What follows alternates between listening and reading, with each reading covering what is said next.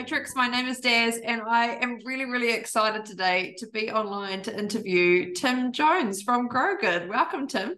Hello, kia ora, Shamai. Thanks for having me. I'm so excited. I'm going to flip my intro a bit because I met Tim a few years ago. It was in the lockdown, I think, on an online session that he was facilitating, and he was like the man from the minute that he started, because he had this really, really well executed playlist that just delivered banger after banger, but each like fitted the moment that the point you were trying to make. And it was just, I was like, that guy is awesome. Just tunes, that's half the battle. That's my theory. It helps it stick too, though, right? Like that's basically I'm just trying to play with people's minds and get them to vaguely remember something that I might have told them. So Tim's purpose is to co-create a world where every human thrives, contributes fully, and is free from major concerns, where we all live in a manner that is regenerative to the planet that we call home. He was in the Reserve Forces in the UK for 7 years, which is absolutely amazing. He was New Zealand's first qualified bee consultant. Did I say that right? Yep, bee consultant, not bee corp consultant. It's a bee consultant for some reason. That's where it was about to go, and I was like, no, it's just bee. And he's helped more than 70 companies to become B Corp certified, which is amazing, and pass their impact assessments. He loves skiing, he loves rugby, he loves medieval history, and he really, really loves connecting with communities. So I'm really, really excited to talk to you today, Tim, and share some of your wisdom and get some of your stories along the way, because it's pretty exceptional. So thank you. Well, thank you. I feel like I've got big boots to fill now.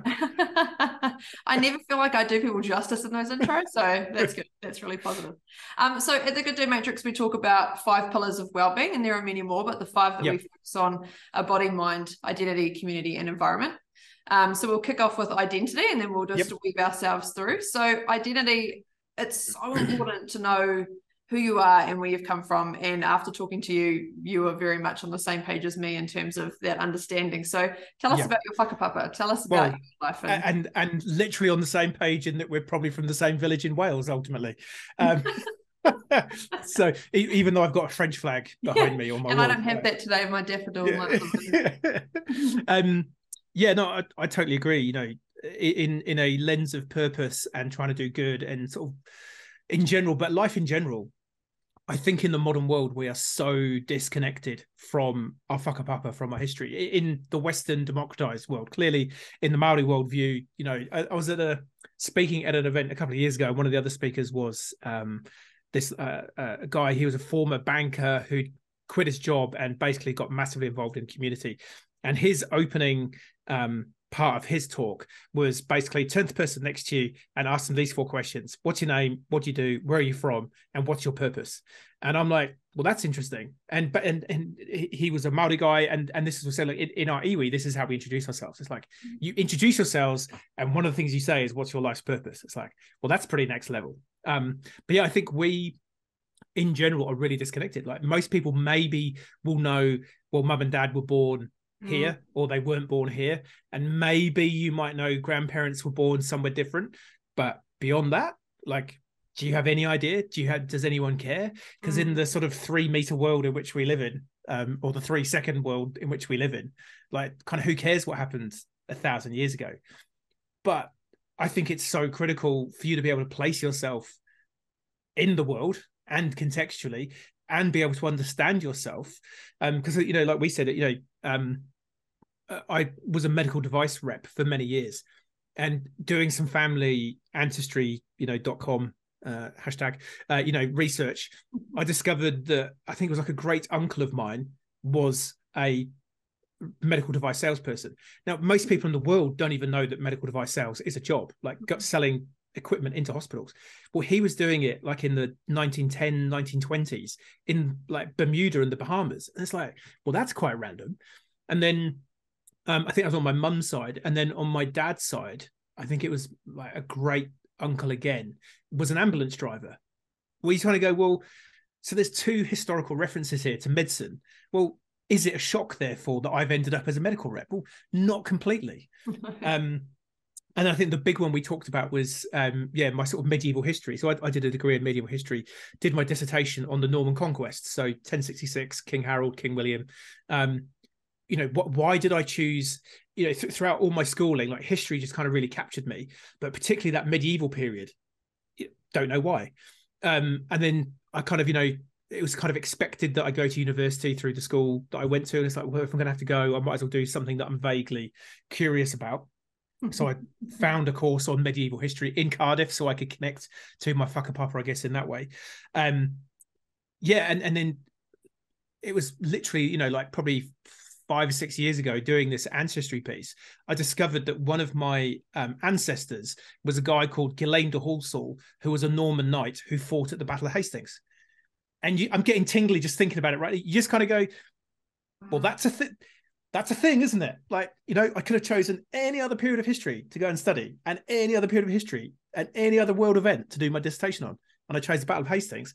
I wish I'd known I had an ancestor, because I would have completely changed my dissertation. I would have done it on him, So yeah, I just think the more you can understand who you really are, not the kind of like, well, this is who I think I am, or this is who I think I need to be. One of my favorite words is persona. Which in, I think it's Latin or Greek, can't remember off the top of my head, it means mask. And persona is what you would put on in a play. And most people are walking around with a mask on, and it's like, that does not help your mental state, because you have this kind of duality of like, this is who I want to be, this is who I think I should be, and that's not conducive to a positive mental state of mind. In my experience. No, and most people's experience, to be fair. Yeah. They just may not know it. 100%. Yeah. And it manifests, I love looking at, is it etymology? The sort of meaning or history of words, or, where words come from. Disease, dis-ease. If you are diseased, if you are not at ease with who you are, you will be diseased. Wow. It's like, there's so many little clues out there, but, we think we're smart. We've got TikTok, we've got, everything. And that's the thing, you've literally got the world at your fingers on this little device. You can get any bit of information in nanoseconds. You can now get that Chat GPT robot to write you anything that you want in seconds. And, we've got all of this, we've never had so much, but we've never felt so disconnected and, frazzled for it. Yeah, it's a phrase that we've never had it so good, but never felt so bad at the same time. And it's like, have you heard of the Dictionary of Lost Words? No, but after this, that's what I'll be spending the rest of my afternoon on. Yeah, I haven't read it yet, but a friend of ours, Cassie, who we've interviewed on here as well, she read it and then has bought it for a bunch of friends, because it's nice. Back in the day when dictionaries were being created and developed, it was with male words. And a lot of language got lost and missed because it wasn't from both sides, etc. So apparently it's really, really interesting. So that might be something that I will check that out. That's a rabbit hole to go down. There you go. It's always a rabbit hole when I'm around. There's always rabbit holes. Yeah. Life is one big rabbit hole. As Alice would say. Any other way. Yeah. So we'll move on to body. So what activities do you do daily? Any rituals or routines that you do to take care of your body? Yeah, I've been really thinking about that, actually, not necessarily since our call, but it's hard when you've got small people in your family, because I hope most parents will try and prioritize small human rather than big human. And you then have a business, which is like having another small human, which sometimes does less what you ask it to do than your actual child does. Yeah. The last sort of 7 years in business, I've definitely not had as good a sort of body physical based routine as I needed to. I'm getting better at doing that. That being said, my baseline is a walk with a dog. Pretty much, he might not get one today because it's like 30 degrees and he's already panting and not enjoying life. But in general, like a walk, take the dog for a walk, get a podcast on the go, get into nature. Yeah, just have some me time. But yeah, really getting back into. I've got my bike out in the corner, so I'm just like I biked to a meeting yesterday instead of driving or taking a Zoom call. But yeah, I've just actually started a coaching program on my health and fitness. So been getting back into doing some weights and some movement and stuff like that. And getting my nutrition dialed in. So I started before Christmas. So I did Christmas with no alcohol, no sugar, no gluten, no dairy. Good work. I did have one beer on New Year's Eve, but don't tell Ollie. I figured one beer. We'll delete that. Yeah, we'll just cut that bit out. Yeah. So yeah, it's one of those things. I mean, I guess in terms of body and mind, I have used a meditation app called Insight Timer. I in terms of meditation, I like breathing because I feel like I need something physical and tangible rather than like just sit there and don't think of anything and then everything comes into your head. But what's that? I think is it Gandhi? He said if you think you can't meditate for an hour, it means you need to meditate for 2 hours. Yeah. Yeah, very active mind, lots of ideas. So I did do about 2 years of like literally every day consecutive. I think it was more than that. It was like 1,500 consecutive days of meditation. And then I got sick mid last year with a cold or flu. It wasn't COVID. And then I lost the consecutive days, and I was like, nah. So I kind of dropped that off. But again, it's on that is the next thing to get back in. It's just even if it's just 5 minutes, just have that breathing. I do also like we bought just like a little paddling pool. It's like a mini pool, like 12-foot square pool for the summer. I'm getting in that in the morning. It's not freezing cold. Yeah. That's on my saving list. Like I love being cold. I perform like today. My brain gets a bit slow. It's just too hot. Like when it's cold, that's when I can really get stuff done. So yeah, a cold plunge pool of some description, ice bath. That's on the. I didn't get the handyman jeans. That's definitely one of the identity things I didn't get. Was it those Mitre 10 adverts? It's like I'm the guy who calls the guy because it's just easier, and I'm cool with that. You're dreaming. Yeah, 100%. So I'm happy to be that guy. I'm happy to own that. So yeah, I'm trying to find someone who can build me, an ice bath, either out of one of those old freezer things, or there's some other things that you can do. But yeah, if I do it, I'll electrocute myself. So. Oh my God. Well, if we're in the same region, my husband could do it. He now builds pools Excellent. as well as houses, so he could. Oh, right. Well, come down for a holiday. We'll make we'll make it work. Yeah. Just to add, even though we're talking about body at the moment, to add into that, there's another book I read at the start of this year called The Miracle of Mindfulness. Right. And I can't say his name properly. It's like Thich Nhat, something like that. Oh, I know. Yeah, I know. I kind of know the guy you mean. Yeah, it's a really nice, short, small book, but it's got clear ways to meditate, clear ways to include breathing, and clear reasons that it works. Yeah. And you're preaching to the choir. yeah. And I'm bad at it. I'm a bad breather. I breathe really shallow. Right. And I'm bad at doing that. So it was a really great book to a good reminder. Read. Yeah. Yeah. So how do you, because you are one busy human, how do you prioritize doing things for your body on busy days or / just navigating that with your small humans? Yeah. Like I say, I'm pretty like the baseline of going for a walk. I'm pretty good. Like unless I'm like absolutely just shattered and I've had a big day. I mean, some days when you're doing workshop facilitation, you can easily do like 20,000 steps delivering a workshop. So if you've got a busy day, it's like, actually, do you know what? I can flag the walk. Increasingly though, the last couple of years, a lot of work done on Zoom. So yeah, I'm pretty good at the walk has been my baseline for like since we got the dog, which is about 7 or 8 years ago. It's like, well, he needs to go. I should probably go with him rather than just letting him roam around the streets. So yeah, normally my morning routine would be, get up. My daughter was going to the local school, which was like a 5-minute walk up the road. So I'd try and cajole her to walk with me. So that would be, we get some time, walk to school, drop her off. I can go and there's a little loop I can go and do. So yeah, but yeah, like I say, this last sort of 2 to 3 weeks, been getting back, try and do some a workout in the morning, and then maybe push the walk to the evening. But yeah, getting into swimming as well. I've kind of historically struggled with swimming. I just can never get my breathing right with the, in the UK, we would call it the front crawl rather than freestyle. Must be a Welsh, which is not designed to swim. Yeah, I don't remember there being many gold medals for swimming out of Wales. That's true. Yeah. New South Wales, different story. Obviously, they had some special food or jeans or something in New South Wales.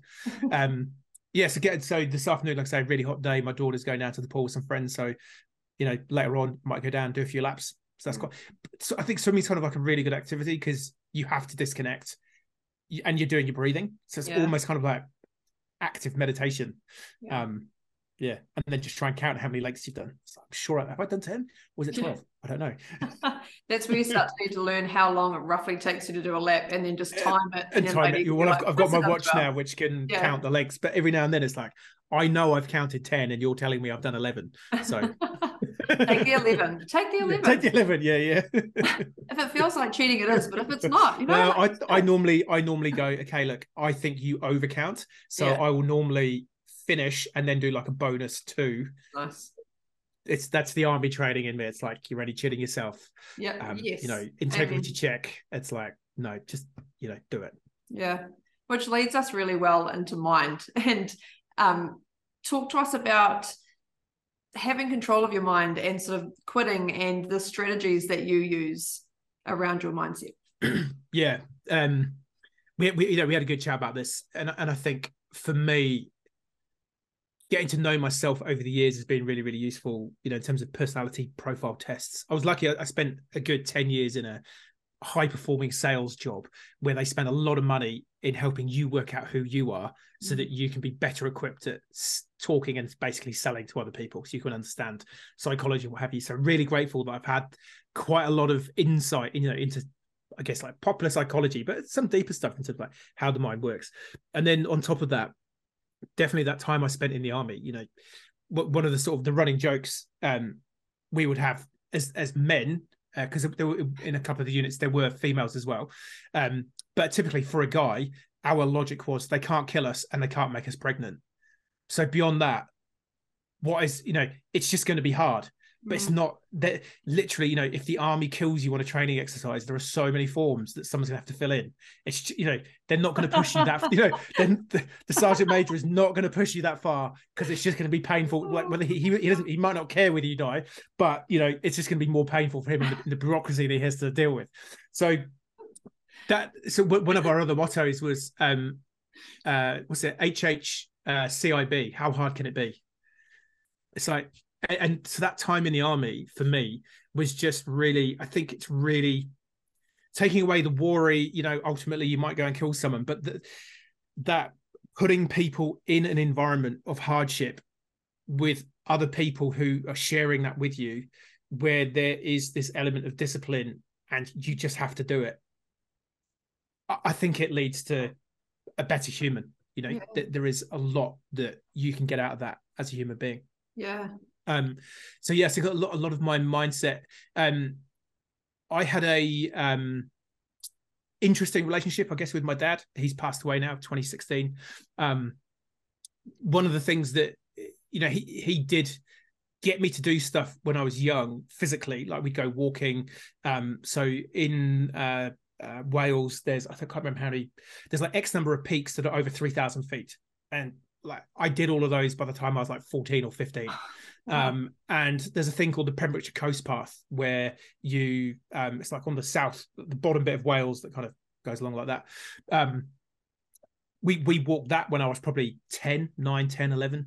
And he would tell me that we were doing like a mile every day, but actually we did like 10 miles every day. But you don't know what a mile is, so you just kind of do it. And there was another time we cycled from North to South Wales with another dad and his son, and we did that in like 4 days. And again, I was probably like 13, 14.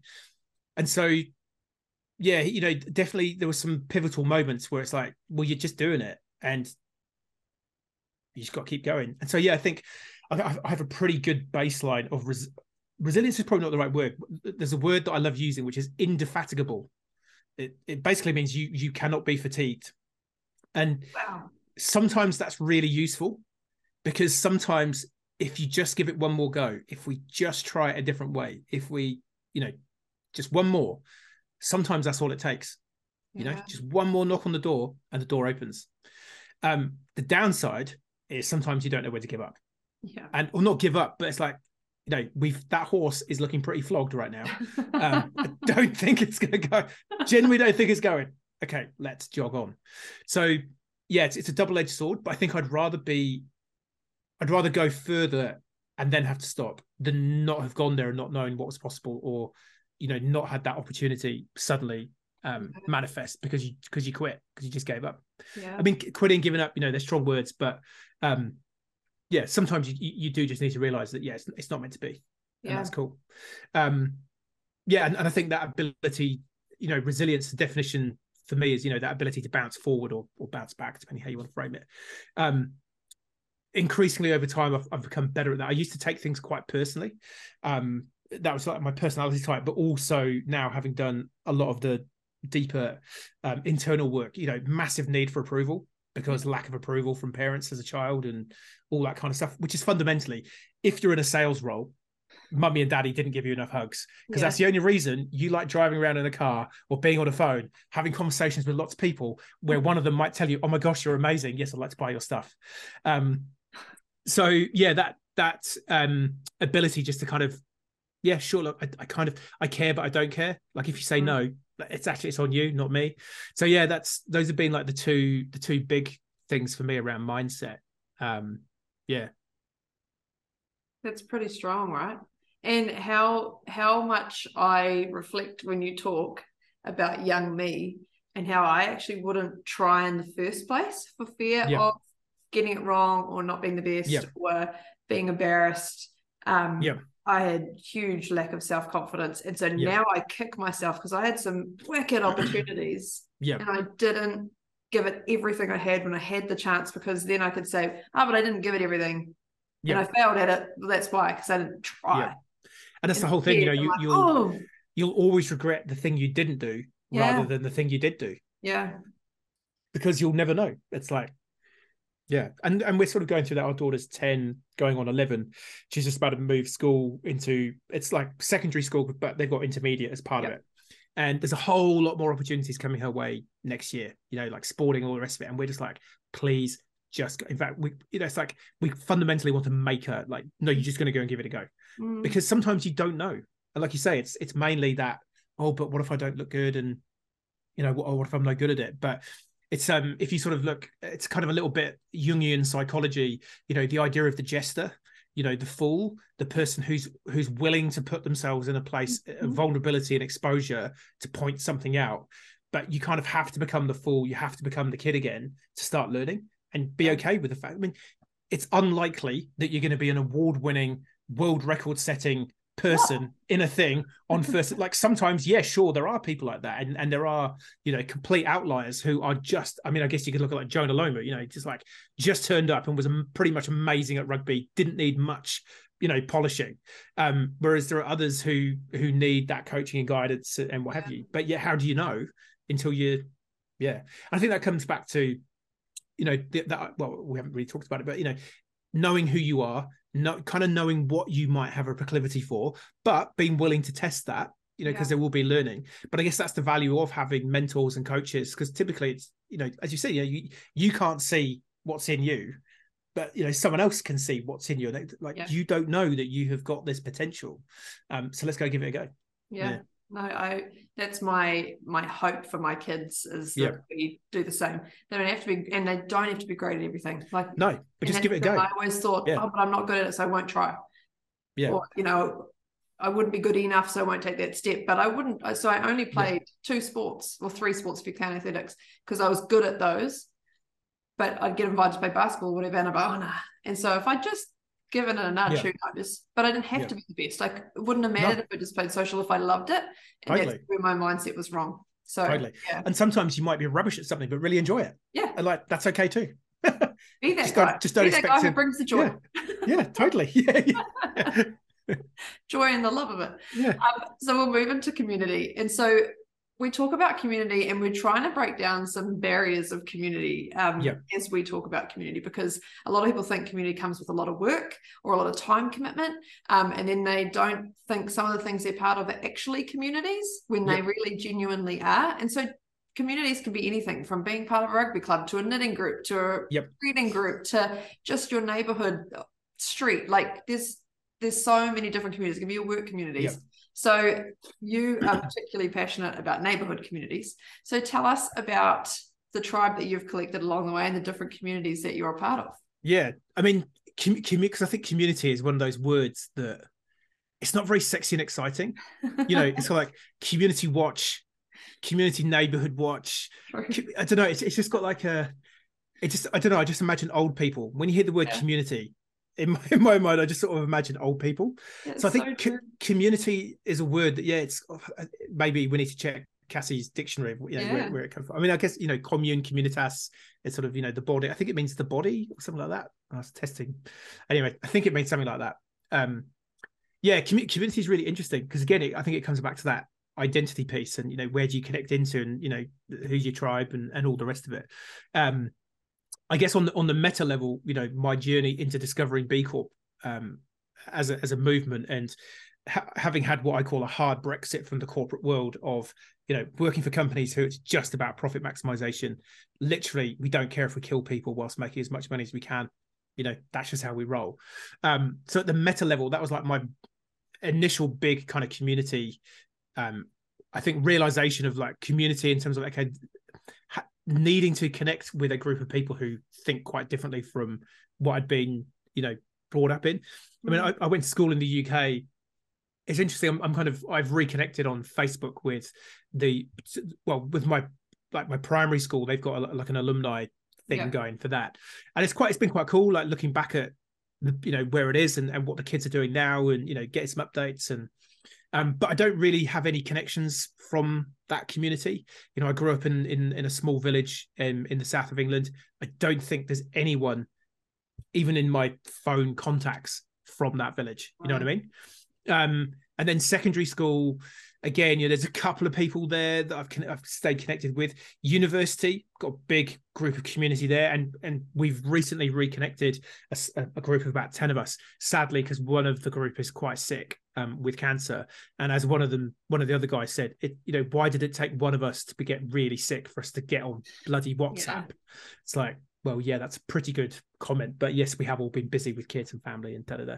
So that's been really good, and that's just basically a group of lads talking rubbish to each other on WhatsApp and sending rubbish jokes and memes, which I think guys need. Yep. Because we get quite a lot of chuckles out of it, and then basically we get on a Zoom call every now and then and just abuse each other like we did in 1996. So it's like, this is great. So there's that kind of community. We're building community, within my business at Grow Good. That's a big realization for me. Is if you're a business owner, if you're working with clients individually, well, they're probably all quite similar and they've all got similar problems and aspirations and similar types of people. So put them in a group together and who knows, there might be some magic that happens.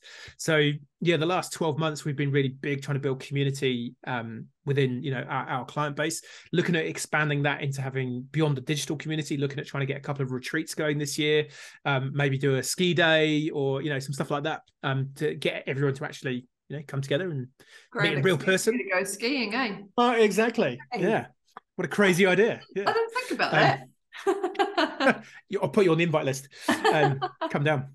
And then but for me, one of the it's been really interesting where we've lived, or where I've lived in in New Zealand. So when I first moved to New Zealand, I was in Auckland, living in a flat in Auckland with my then girlfriend. You, even like in a block of flats, did not know anyone else. Like, did not even see anyone half the time.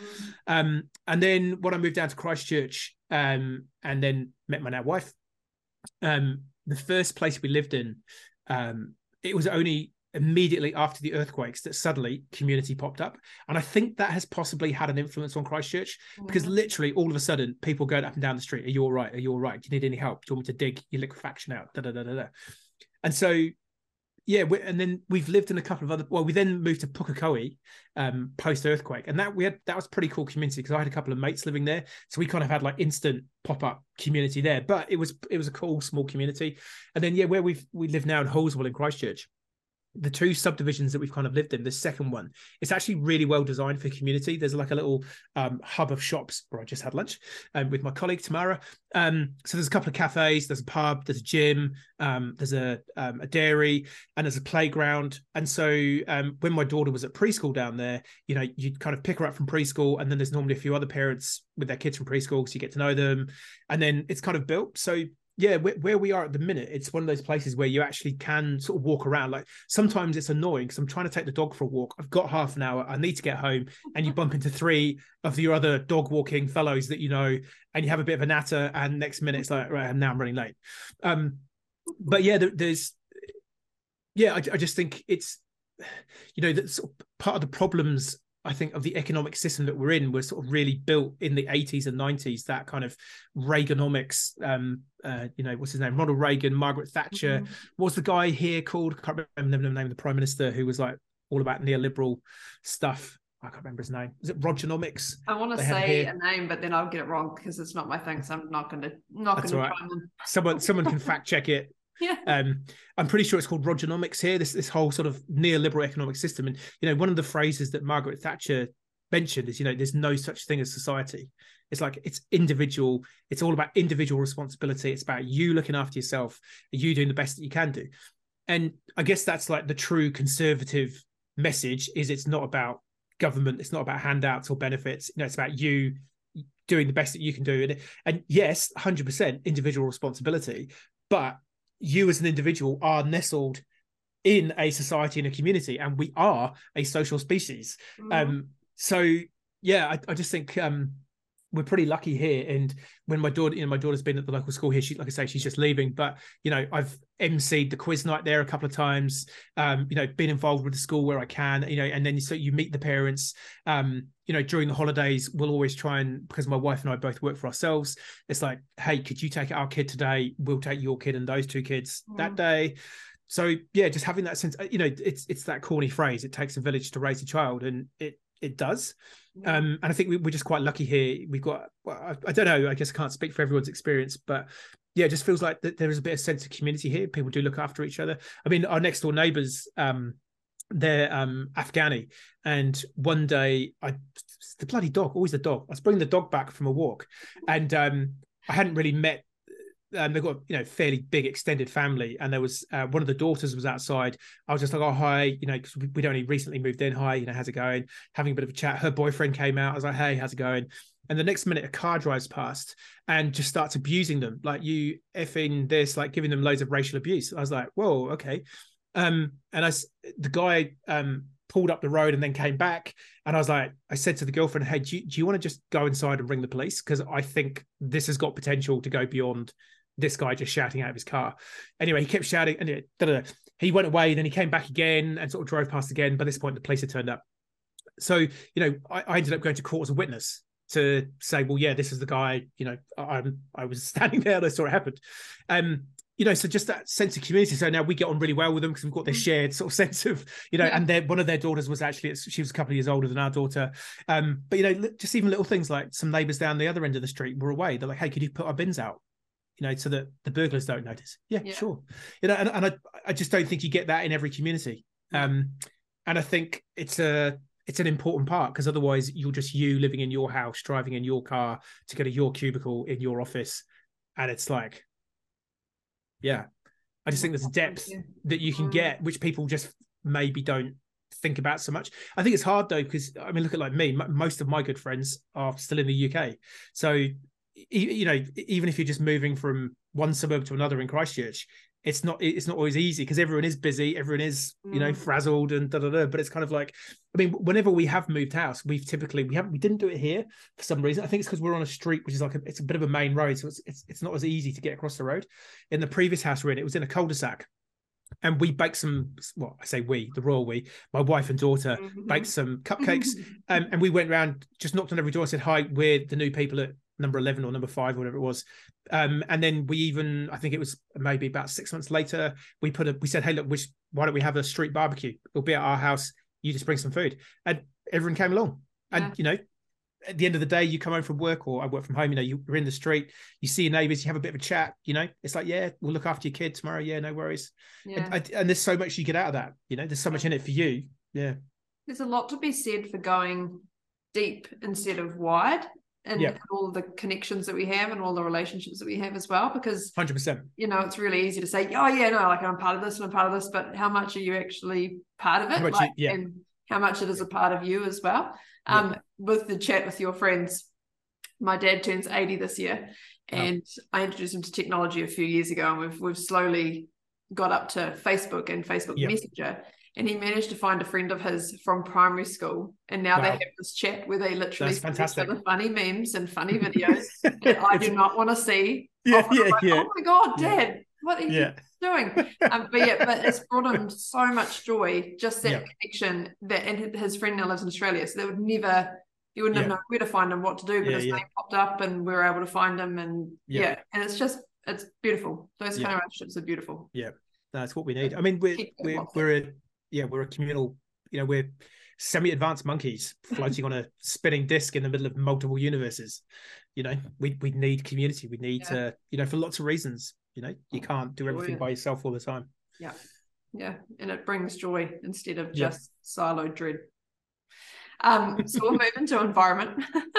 And when we talk about environment around here, we talk about everything. So it can be sustainability, it can be the environment you create around yourself, work environment, home environment, like anything. But with you today, I'm really keen to sort of narrow ourselves into two parts, which is the people that you spend time with and you choose to spend time with, and what's going on in our environment in terms of the marketing that we see and the slogans that we hear and things that pop up on every street corner. So talk to us about the environment that you try to create in order to thrive. So because I had this deep-seated need for approval, I like working from home by myself, because when I'm in a co-working space or an office, it's like, oh, should we go for a cup of tea? Yeah, sure, Daz. Yeah, let's go. Any excuse to be social and not do work, sign me up. So high five on that one. So that's why, I've kind of worked out that in terms of my work environment, working from home, where I don't have to, commuting just blows my mind. Like the few times when people are like, oh, can we meet at 8:30 or 9:00 in town? No, like what? Don't put me through your misery. Like, no, just not how I'm going to start my day. So that's why I like working from home. I can ease into my morning. I can go and take the dog for a walk. I can, listen to a podcast. I can make my breakfast. No stress, no rush, no sitting in a car for 45 minutes when it should be like a 15-minute drive into town if you're going to drive. So I kind of have curated my environment here in the office. I've got loads of like motivational things in front of me. I've got my big Welsh dragon here. I've got some pictures of me, delivering events and some other, bits and bobs. So that I'm kind of, subconsciously looking at them. I try and keep my office as clean, and clutter-free as possible, but I'm fundamentally one of those ideas people. So there's scraps of paper and bits that it's like, okay, like get them into the notebook. So in terms of that environment, I guess, I get a lot of human connection digitally. We've got clients all over the world, so that's cool. But it was interesting. I went into, was it yesterday? No, day before yesterday. So Tamara, a colleague of mine, we went into town for a couple of meetings, and she was, at the end of the day, she was like, how many people do you know in Christchurch? Because literally every cafe we went into was, oh, hey, how's it going? And she's like, bloody hell. She's like, you need to get into town more, because like there's all the incidental meetings. Like, I get that. But that's also the problem, is you get distracted, and I see all these people, and if with your ruthless kind of business hat on, it's like, they're not going to work with me. I need to be on the Zoom call with the client who is paying me money right now. So it's an interesting, so maybe, the compromise is like one day a month or once a fortnight. It's like, we just book a day in town, roam around the usual cafes and say hi to some people that I don't. Just advertise it, be like, Tim Jones will be in this cafe what, for one day only? One Friday of every month. Well, it's not a bad idea, because we were talking yesterday, within the B Corp community, myself and a couple of others locally, we run a thing called Be Local, which is an opportunity for people, for the B Corp community, people on the journey, and people who are just like, what is a B Corp? We run events and come along. And I was sort of saying, well, maybe we just need to do like one Friday of the month. It's like, we're in this pub from 5:00. So you just kind of know. So maybe I just do that, pick that day. That's my town day. Nice idea. Thank you. I'll take that. People will come, right? They will, if you build it, they will come. Right. Kevin Costner, Field of Dreams. Showing our age. Hey. Sorry, I was talking to a group of students from Minnesota the other day. They were doing a study tour in Canterbury, and the regional economic development agency were like, hey, would you be able to come and give a talk to them on B Corp, because they're studying kind of impact and purpose as part of their overall program. I was like, yeah, sure, I can give a talk to them. And I was like, you drop in some, most of my workshop clients are sort of, middle-aged-ish, or, someone in the leadership team is sort of our age. And you forget, like, these kids are like 18. You go, you've got no idea who I'm talking about, do you? I was like, so I sort of paused and said, so when I was at university, I was like, okay, I should back it up. Do any of you know who Princess Diana was? And there was a few sort of going, okay, right. Well, she was alive when I was at university. It's like, trying to think of something. It's like, I think Bill Clinton was your president when I was at university. Like, do you know him? And they were like, yeah, I think I've heard of him. Oh my, I work with two 20-ish-year-olds and they never know what I'm talking about. And so I'll start and I go, hold on a minute, have you even seen this? I'll be like, what? Yeah. I'll send you the link on YouTube. Yeah. More often than not now, they'll like, Emily who works here will say to me, remember, you could be my mum. Oh, stop it. Cut that out. I'm 37. I'll be a young mother. I'm not that old. I'm a very young mother. Yeah. Classic. So I imagine you have some pretty strong values. How do you take those values and make them non-negotiables in any environment? Because often there can be a bit of ethical fading and people can be this way in one environment, but this way in another. So how do you... intense amounts of deep personal development work to work out who you actually are. Because that's the thing. Otherwise, you will change and compromise and be who you need to be in. And I think, in terms of like individual purpose work, that's where a lot of people are struggling. They are work Tim, and then their friends Tim, and then their home Tim. And it's like, well, why are they different? Why is it that you would have this conversation as a friend, but you wouldn't have that conversation with your boss, and your wife doesn't even know that you think about that? It's like, that's, you can't hold that. Yeah, it's that, I call it I think it comes from Vedic kind of scripture stuff, or Buddhism. It's like, head, heart, hand alignment, what you think, what you feel, and what you do. Like, if they're not in alignment, that catches up to you. And again, I think there's a lot of people. So I do have a pretty clear idea of who I am, what my values are, what I think is, right or wrong. But equally, there is a lot of gray and nuance, and everyone's on the journey. Everyone's fundamentally, I like to think most people are trying to do the best that they can with what they've got. Some people, I do doubt that. Actually, no, you really just don't give a damn, do you? You really are just here for yourself. So yeah, I think in general, with that in mind, I mean, it's interesting, from a work perspective, over the years, 7 years in business, there's been a couple of clients where I'm like, ideally, I wouldn't like to do work with you, but I have to pay the mortgage next month. And if I don't pay the mortgage next month, I have to go get a job, which means I don't get to do any of my work, which I think is benefiting planet, people, and society. So, there's tensions within that, but I think it's doing it knowingly as opposed to sort of blindly. Sort of following your whim, or not even knowing that you don't. It's almost like the cognitive dissonance. Like, my mum's a great example of this.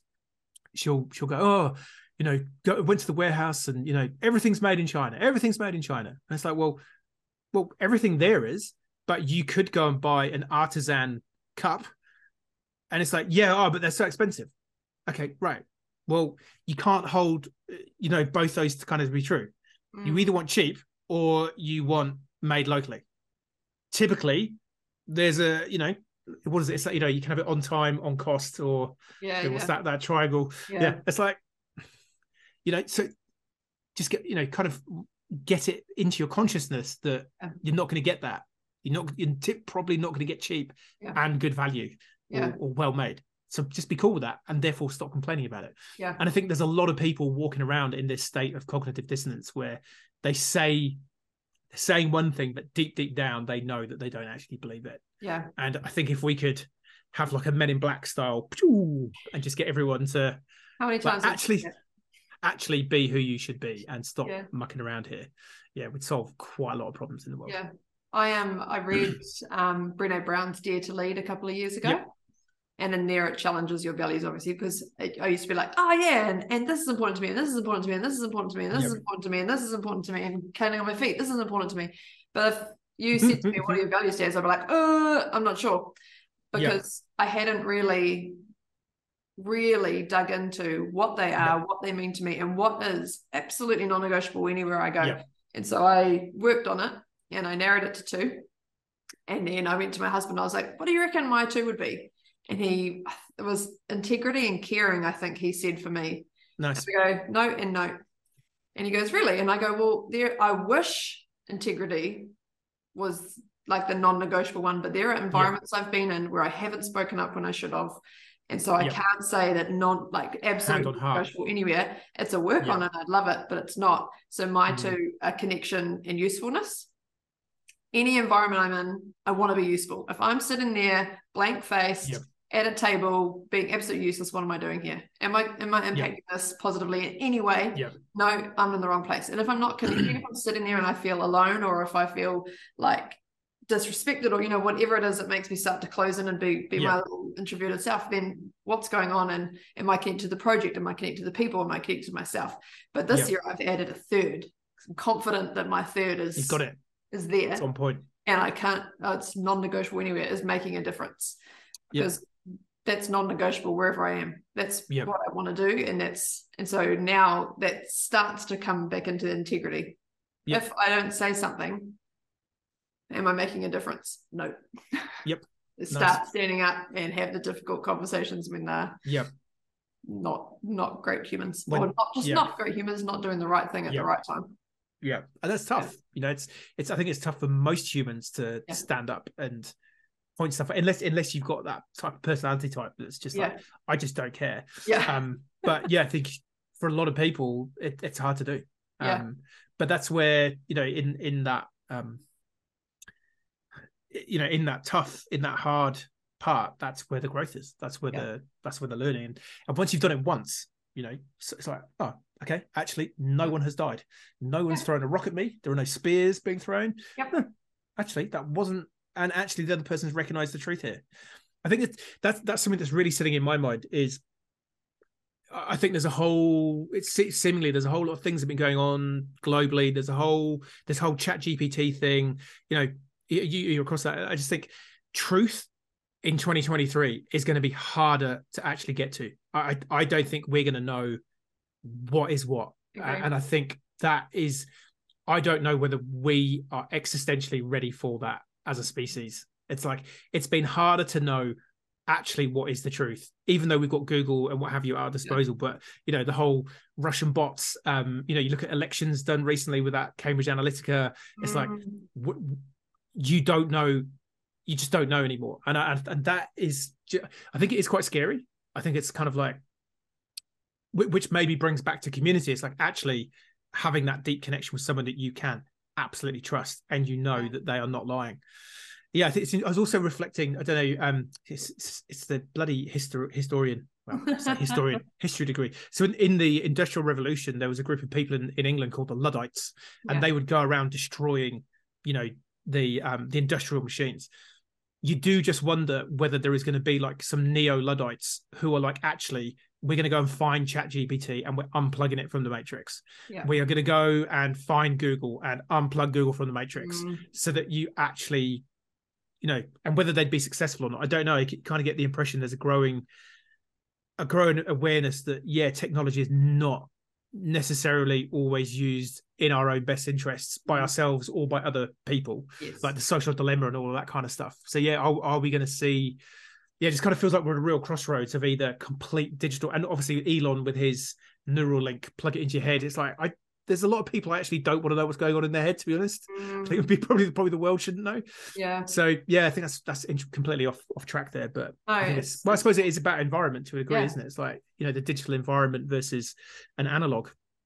And it links really well into the last part of the environment that we're going to talk about, which is like blocking out the noise and how to, and it's back to that sort of thing, marketing on every corner and a billboard here and all these slogans that we hear. How do you block out the noise? And it links really well to that as well.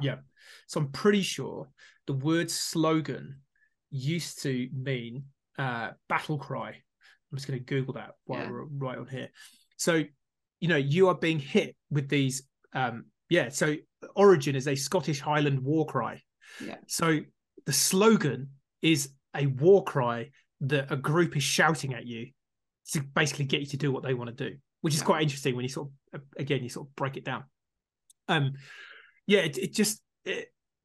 Again, having gone through the psychology of how to sell to people and being a salesperson. And, as part of some of the training we deliver, we help people understand this and work out but use it as a force for good, the psychology of messaging and marketing and selling. But it does just annoy me when you're driving around or walking around and it's just billboard, and there's just another billboard. And then you can't even go to I don't know what it's like in the ladies, but in a gent's toilet, in front of the urinal, sign. Yeah, it's like, I can't even take a piss without you trying to sell me something. It's prime marketing space. Well, I get it. I totally get it. But it's like, really? You can't even just have a 5 minutes peace and quiet going to the bathroom. It sort of breaks your heart a little bit that, again, we're supposedly this hugely advanced species that's in charge of the world, and we're the ones that theoretically have this consciousness. And even the internet, to a degree, all we use it for is to try and get people to buy shit that they possibly don't need. So the whole advertising stuff is really interesting. I feel like I'm pretty immune to it. In general, it doesn't mean I don't get captured by it. The ones that I'm more captured by, and the reason why is because scarcity is the number one psychological tool that will get someone to do something. So that's why, when you're looking to buy something and they'll say there's only 2 left at this price, you will possibly just buy it and work out how to return it. So I do get caught mainly with that scarcity, because you think, well, I actually do need it and maybe I won't. But you kind of know that actually deep down there will be more of it. But so in general, I try and look at advertising and actually see it for what it is. One of my favorite ones, it's a few years ago now, it was at Christchurch Airport, and it was a picture of a BMW 7 Series on some beautiful, alpine road in northern France or Italy, or southern France or northern Italy, and it had a guy in his sort of late 40s, early 50s, chiseled, suit, Hugo Boss suit, and it just had, the slogan was just success driven. And I'm like, oh my gosh, you have just nailed it, because it's saying if you drive this car, then you are successful. If you're looking to be this successful, you need to be driven to be able to get this. It's like, that's actually, your ad agency have just, and it's the demographic. It's like, you've sold it. And I just looked at it. I was like, oh my gosh, I could see that if I was not as mentally robust to be able to see this, and I saw that message a few times, I'd possibly go and buy a BMW. Yeah. And that's like what, 150, 200K thing that you go and buy easy. And so I like to feel that I'm pretty immune to it. Yeah. And I just think, like I said, I can't remember the name of the movie. It was, I think it was a movie. It's on YouTube. I'll see if I can find it for show notes, whatever you. It's these people that they did like a history of, it was like a history of graffiti and street art. And at the end of it, these local graffiti artists were sort of saying how, part of what they were saying is, as graffiti, and I mean like good graffiti artists, not some 12-year-old tagging it, with some stupid thing, like really, really good art. And they were sort of saying, graffiti and graffiti artists have always been edgy. They've been looking for those areas of town where it is a little bit on the edge of gentrification. It's the artist quarter, but they're not. They can be like amazing. And what he was sort of saying was, why should this be illegal when this billboard, which is in front of my house, is totally legal? And it's shit. It's like a really rubbish picture of something that I don't want to buy. Yeah. And so they were going around graffitiing on the advertising boards and making. And a mate of mine actually just sent me a link today in The Guardian. I think it's in the UK. So climate activists are now tagging. It was Toyota and Volkswagen billboards, and they're changing them from sort of like, buy our car, it's great, to like, no, this is still a gas guzzler, you shouldn't be buying this car. So I just think it's interesting how you have no say in what is put in front of your eyes, and they know how that messaging works. And if you're not aware, if you're not conscious of what's being put in front of you, it works. When I last checked the number, it was a few years ago, but it's about $500 billion a year is spent globally by the advertising and marketing industry. They're not doing it for your good. No. They're doing it to sell however many more billions of dollars of products to you. Yeah. So I just think, like I say, the cat's out of the bag now. If someone sees this in a few years, I've had this dream. Well, someone's already done it. I think it's been done in the US. Some people will buy up a billboard and they take a picture of the scene that is behind the billboard and they put that on the billboard. I think that's beautiful. So I'd like to get a group of people who want to do that in New Zealand. Or the other one would be to just start buying up some billboard space, and with no advertising for me on it, just have like call a friend, or go home early today and spend time with your kids, or go for a beer with your best mate, or go for a walk. Just put a load of slogans with no, like, don't go buy anything. Just go do something that's good for you. Pull over at the next lay-by and meditate for 5 minutes. just don't buy anything. Yeah. Let's hook you into, we'll make it happen. The team of MediaWorks and stuff who've got billboards, and let's see what could happen. See what they can do. Yeah, they might be like, surely but there's no money in this. It's not all sold, that they could just pop something in. Yeah. It'd be brilliant. That's my theory. Be like, ad, go do something good for you. Ad. It works. So we'll move into our last part, which is what we call portion distortion. And I genuinely don't think it matters if you're a man, if you're a woman, if you are in your 20s, if you're in your 50s, if you've got kids, if you don't, if you're in corporate world, if you're not. Time is our biggest connector almost of our challenges. And no, we don't all have the same challenges with time, but we do still have challenges with time. Yeah. So talk to us about some of the challenges you've faced with time, and how you've dealt with those. Yeah. Like, as I sort of probably articulated, I've been working with this framework. A mate of mine, Adam, he's a coach for this thing called EOS. I don't know if you heard of that, Entrepreneur's Operating System. So it's a way for sort of smaller business owners to sort of start operationalizing, get some systemization kind of going. And in it, they say, like, look into your business and who is the visionary and who is like the implementer. And I clearly met all the criteria for the visionary, like lots of ideas, connections, high value discussions, like that's me.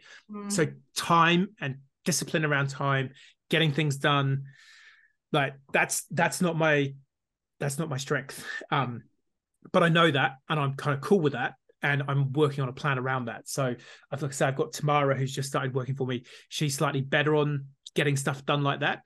The next plan is to actually get, a VA or an EA of some description who's like, actually, you tell me what to do, not I'm telling you what to do, because I need that structure.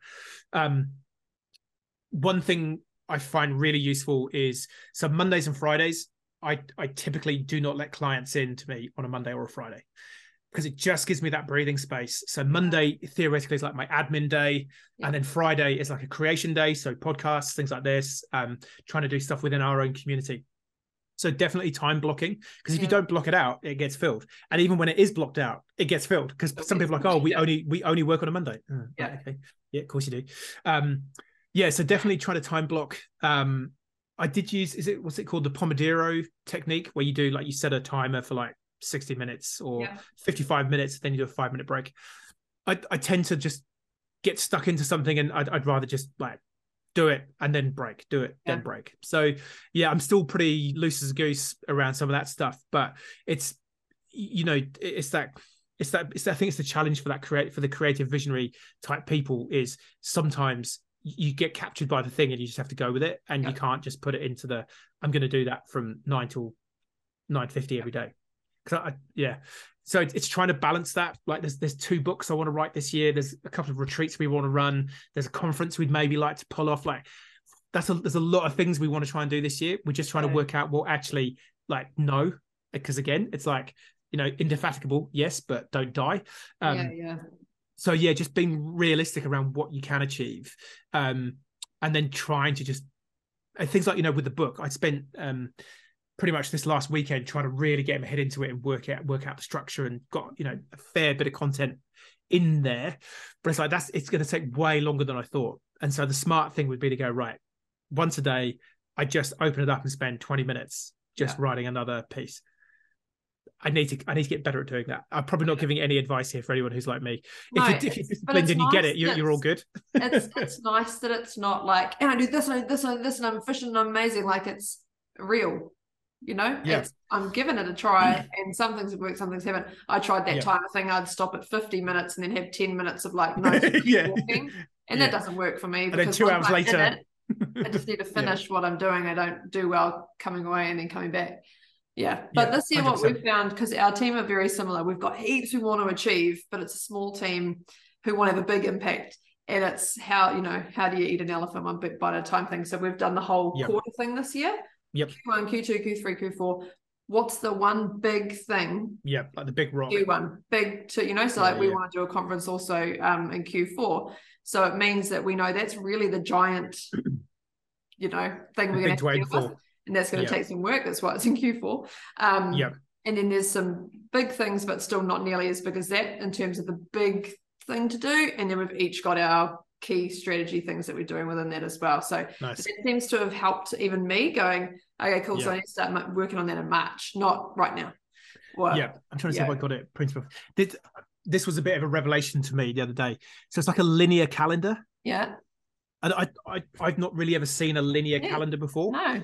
And for me, visually, that works really well, because I can. So it's on my list for this weekend is to start putting in some of the big rocks in here, because that I can kind of go, oh, actually, that's coming up like really quickly. Or okay, so I'm trying to get that. I need to get it done like A3 so I can put it on the wall. But that to me was a bit of a revelation, that you can get a calendar in that rather than like the traditional layout. So that's my plan, is to start putting in like some of the big rocks. Like, okay, well, quarter one, the big focus is this, and then because otherwise you drift and you get distracted, and there's it's kind of magpie syndrome. It's shiny, squirrel, blind squirrel, like and then what was I doing? Well. But my biggest thing, my biggest learning has been that I write myself a to-do list. It's a giant to-do list, but I think I have to do everything on the list, but I don't, and then I would be wasting time finishing this list when there's this big thing that needs to get sorted out. But I would, instead of going to that thing that was really important, but it's important that I finish this document that no one's going to look at. So that's been really important for me too. So now I write down weekly 3 outcomes that I want by the end of the week. And then I've got the strategic priorities that I'm particularly working on. So every week I'm working towards those instead of kind of forgetting about them and doing the day-to-day big giant to-do lists. So that's been really, really helpful. My mate, Matt, he sent me a great meme on one of the WhatsApp groups. It says, I do not have ducks or a row. I have squirrels and they're at a rave. I was like, you have won the internet for 2022, as far as I'm concerned. It's like that. It sums up my life. Front page of my diary, because it's exactly what it feels like. Nice. I need to print that off and put it somewhere, because it's like I was like rolling on the floor with that one. So to finish this round, why is it so important to do things and prioritize doing things that bring you joy? That's a great question. And it's so I think with the whole time thing, it links to purpose as well. So the whole idea of like a flow state. So flow is that if you've got like the graph like that, it's kind of how hard it is and how good you are at doing it. And a state of flow is when you're pushing yourself where it's just hard. It's kind of like a video game. If it's too hard, you quit. If it's too easy, you can't be bothered. So you need something where the end of level baddie is just challenging, that it maybe takes you 3 or 4 goes, but then you get through it and then you're kind of up to the next level. So from a purpose perspective, having joy and a state of flow in what you're doing on the day-to-day is critical, because you're going to spend 80,000 hours at work across your life. And if you are, I always pick on accountants because I'm rubbish with numbers, but let's say if you've fallen into being an accountant and you absolutely hate being an accountant and you just wanted to be a nurse, you need to have a real think about that, because if you don't have that joy in the work that you're doing, you're just not going to be a good human and to anyone around you, and you're going to hate your life and it's going to end miserably. So I think there's finding joy in the day-to-day, and as much as you can, because there's always going to be some things that you don't want to do, but you have to do it. That's okay. But again, I think, joy, I guess there's sort of 2 parts to it. Joy would just be like, having some good times, with friends or family, but also, I guess it's called restorative flow. So doing activities that aren't necessarily, part of your job. So it's like, for me, it's skiing in the winter. Just like skiing, you're in the mountains, it's blue skies, it's crisp, and all you can think about is the next turn you're going to do. It's like, that gives me so much joy. And my wife she doesn't ski. She doesn't like the cold. She doesn't get it. And I'm like, you have no idea how much I need to go skiing. it's like, it's not kind of like, if there's some snow, maybe I'd go. It's like, Yeah. If there's no snow, I'll probably go and give it a go because I just need to do this. So yeah, I think it's just trying to get really clear on what does give you joy and making that time for it. So yeah, during the winter, it's kind of like I typically try and keep one day during the week where I can go for a midweek ski. There's a couple of other guys and girls we know who are self-employed or who've got pretty relaxed employment relationships. Yeah. And it's like, yep, it's looking good on Wednesday. Great, let's go. So yeah, just I think, yeah, again, hanging out, good times with people. Skiing's a big one for me. Yeah. I also do like alone time. I am traditionally what you'd call, well, people probably have gathered from listening to this, a fairly extroverted human, but actually I think I'm more of what's called an ambivert.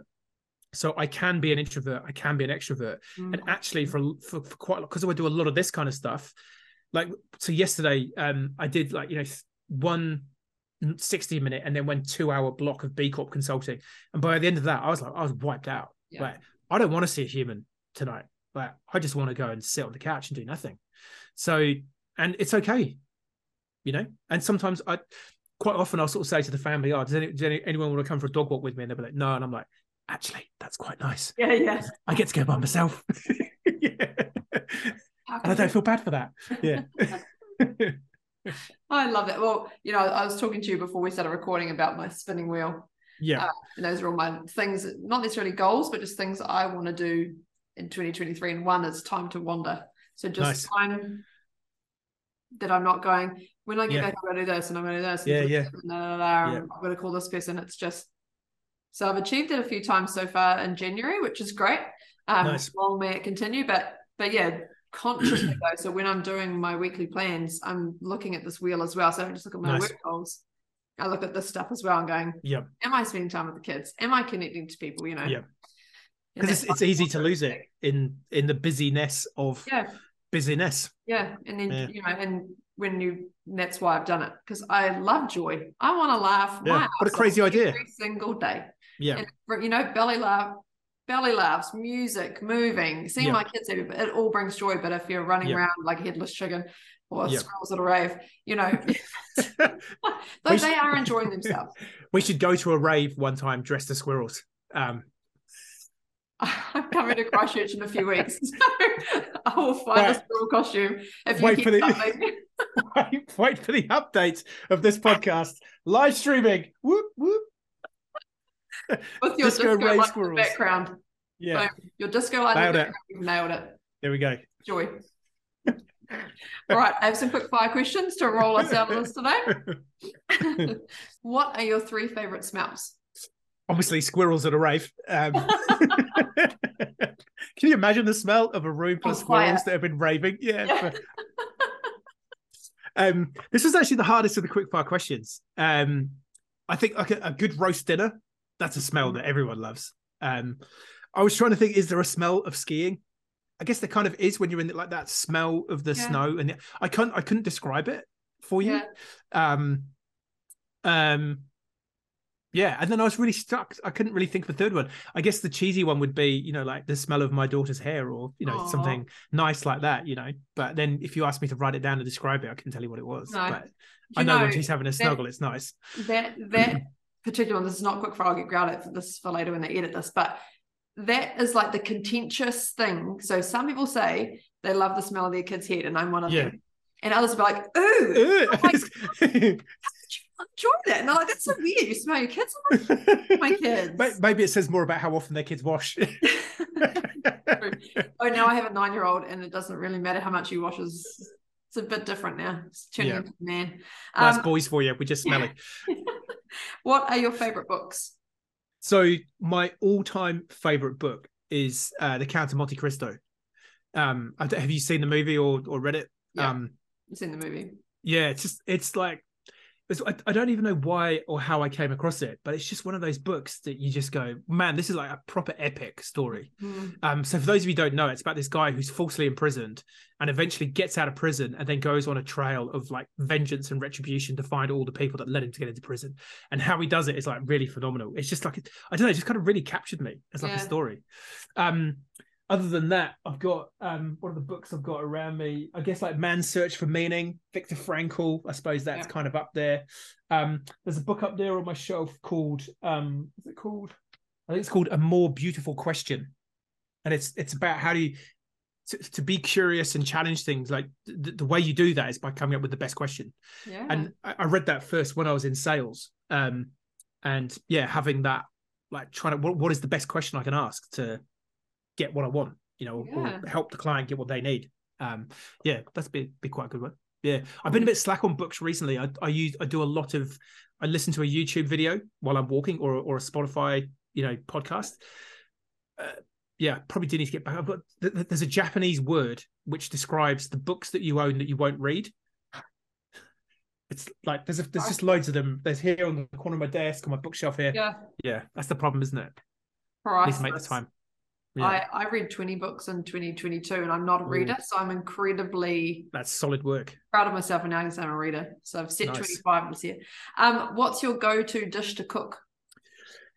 Up until recently, it would have been a cheese omelette, because that's what I had for my breakfast pretty much every day for probably I don't know, since I can remember, the last 5 years. But I'm on this no dairy diet at the minute, so I've just been having scrambled eggs. But yeah, cheese omelette, nice and easy. If not, it would possibly be some kind of. I do quite like ribs, chips, and coleslaw. Can't go wrong with that, can you? Sidebar, I'm dairy intolerant, so you can make a beautiful omelette. Get some almond milk, unsweetened almond milk, the green label, and get some Anchor lactose free. Oh no, you want dairy free, so get some dairy free cheese at the supermarket. Right. Probably the mozzarella would be quite nice in an omelette. We've got some to try, but I'm like really being hardcore on this diet, so I figure that's cheating. Even having no, right. The plant-based ones, 100% plant-based. It's not cheese. All right, I'll give it a go tomorrow. Or you can use a powder. I'll come back to you on that one. Anywho, what world record do you think you have a shot at breaking? Ooh. That was another tough one. Possibly something about being tall, although not that tall really in the scheme of things. Hopefully, ultimately one day helping the most number of companies become B Corp certified. I reckon that would be a pretty cool one to get. Yeah. There's a guy in the UK who does what I do, and he's already ahead of me, so I've got to raise my game. It's a great goal to have. I think it'd be up there. Yeah. What is your go-to pick-me-up song? I love a lot of music, but as a mate of mine at university said, Welsh people seem to have a little switch in the back of their heads, and when 1,000 Trees by the Stereophonics comes on, it's like you all turn into a bunch of lunatics. That is just one song that really, from university, it's just, there's that one. And of course, there's Mr. Jones by the Counting Crows. Nice. Thankfully. Their concert's coming up here in Christchurch. I'm going to go to the concert with a T-shirt that says Mr. Jones, and I'm going to get one for my wife, which has got and me written on it, and see if anyone gets the lyrical reference. If they don't, I will cry on your behalf. Yeah. You should not be at this concert if you don't get this joke. Yeah. What is the best piece of advice that you've heard?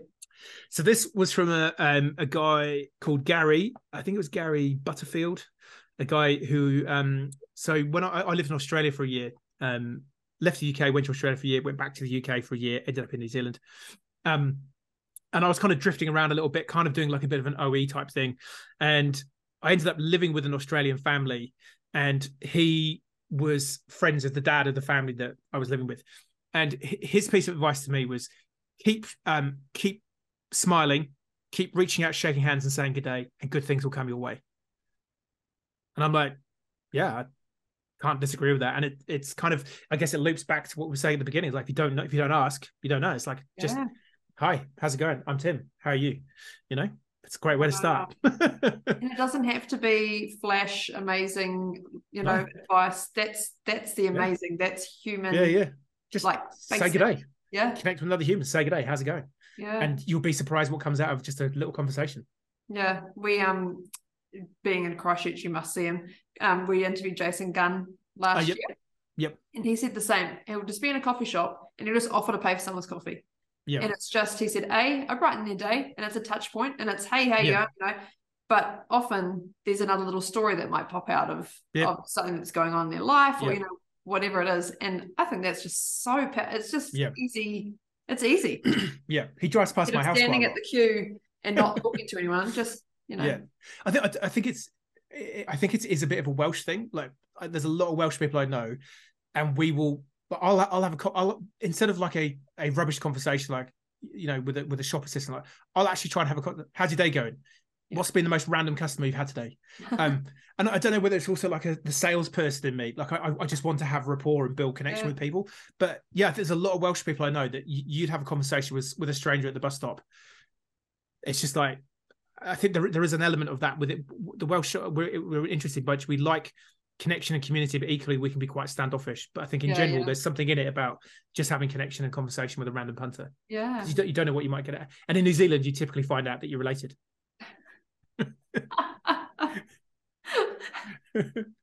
How many degrees of separation here in Aotearoa? 1.1. What's your biggest learning from parenting? When you are fighting with your child, you're fighting with yourself. So it's classic shadow projection, Jungian psychology. The thing that you don't like in your child is the thing that you don't like in you. But it's easier to shout at your child and tell them off for not tidying up when deep down you know that you don't tidy up anyway. It's so true. It pierced me in the heart, but I feel seen. I've triggered you. Yes. Qualities you love about yourself. So I think, we talked about indefatigable. I think I'd bring a lot of energy to situations. I like to think I'm a bit curious, a little bit mischievous. I kind of, like to bring, raving squirrels. We like to bring a little bit of that into what we do. I think that would about sum me up. Epic. And epic that you didn't just start, because most people we ask are like, I don't know if there's much to learn, I don't know. and I always go, look at the size of his head. Yeah. No, but like, it's wonderful. It's great that you know your strengths, and that's awesome. And I'm sure there's heaps more too. So but thank you so much, Tim. This has been absolutely epic, and I can't wait to share this with other humans, because I think there's a lot to learn in here. So thank you so much for watching today. Let us know what you think. Let us know your biggest learnings. Please share it with somebody else that you know will enjoy it, and check out some of the other videos on our website from all the other amazing humans that give us their time and share their wellbeing journeys. And we'll see you again next time. Ka kite.